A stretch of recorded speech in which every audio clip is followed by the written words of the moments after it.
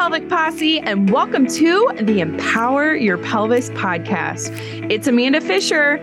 I've helped thousands of people with pelvic floor issues, and it's totally my jam. Here, you can listen to expert interviews encompassing all things related to pelvic health. That's pee, poop, sex, and everything in between. You have a pelvic floor. Yes, you. We all do, and it's time to start talking about these issues that arise, but more importantly, how to improve them. I am so glad you are here to join us. Now let's head into this week's episode of the Empower Your Pelvis podcast.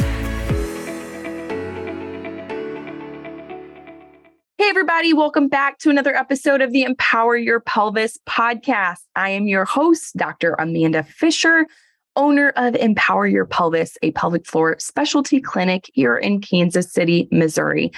Today, I'm going over some top questions that we get asked weekly on our social media on Instagram on our Wellness Wednesdays. One of these questions was, I'm currently in pelvic floor physical therapy, but intercourse is practically numb or no sensation down there. Do you have any tips? So we actually see quite a few patients in our clinic for this, coming in with no sensation, no orgasm, lack of feeling down there, and coming in and just having overall dysfunction. And what we find is the pelvic floor muscles that are down there at the base of the pelvis, the ones that control, support the organs, control your function of peeing and pooping, control orgasm. Sometimes they're not functioning how we want them to. Those muscles can be high and tight. Sometimes that can make them more sensitive, or it can make them not go through a full contraction and relaxation like we want them to with an orgasm. So sometimes we have to work on mobility first. That could be lengthening the tissue out so then it can contract and relax completely. Sometimes it's teaching the muscles how to not work so much in certain areas like the back and getting them to focus more on a contraction relaxation in the front. So it's coming into a pelvic floor physical therapy session, having an internal exam with your pelvic floor physical therapist. This is a one-gloved finger, no speculum that is being inserted. They're typically way more comfortable than an actual exam with your gynecologist.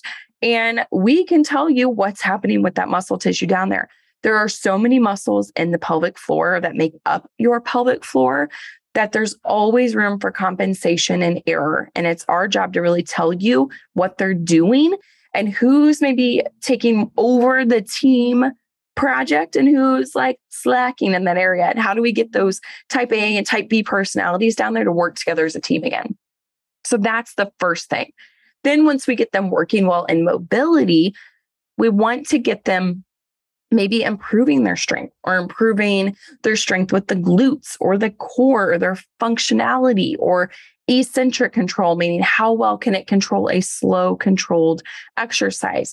And it will be doing not only stretching exercises to make sure that length and mobility is there, but then working through building up strength and stability as a whole approach.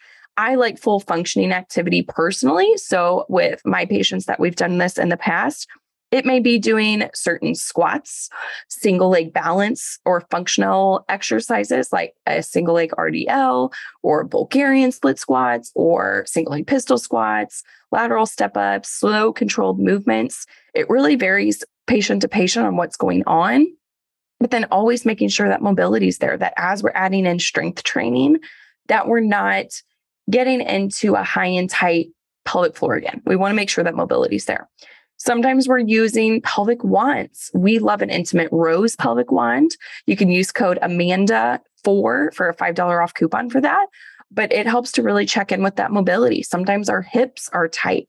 So the wand, adding in wand mobility with stretching and strengthening overall, sometimes that creates this beautiful effect of getting everything to really work the way we want them to.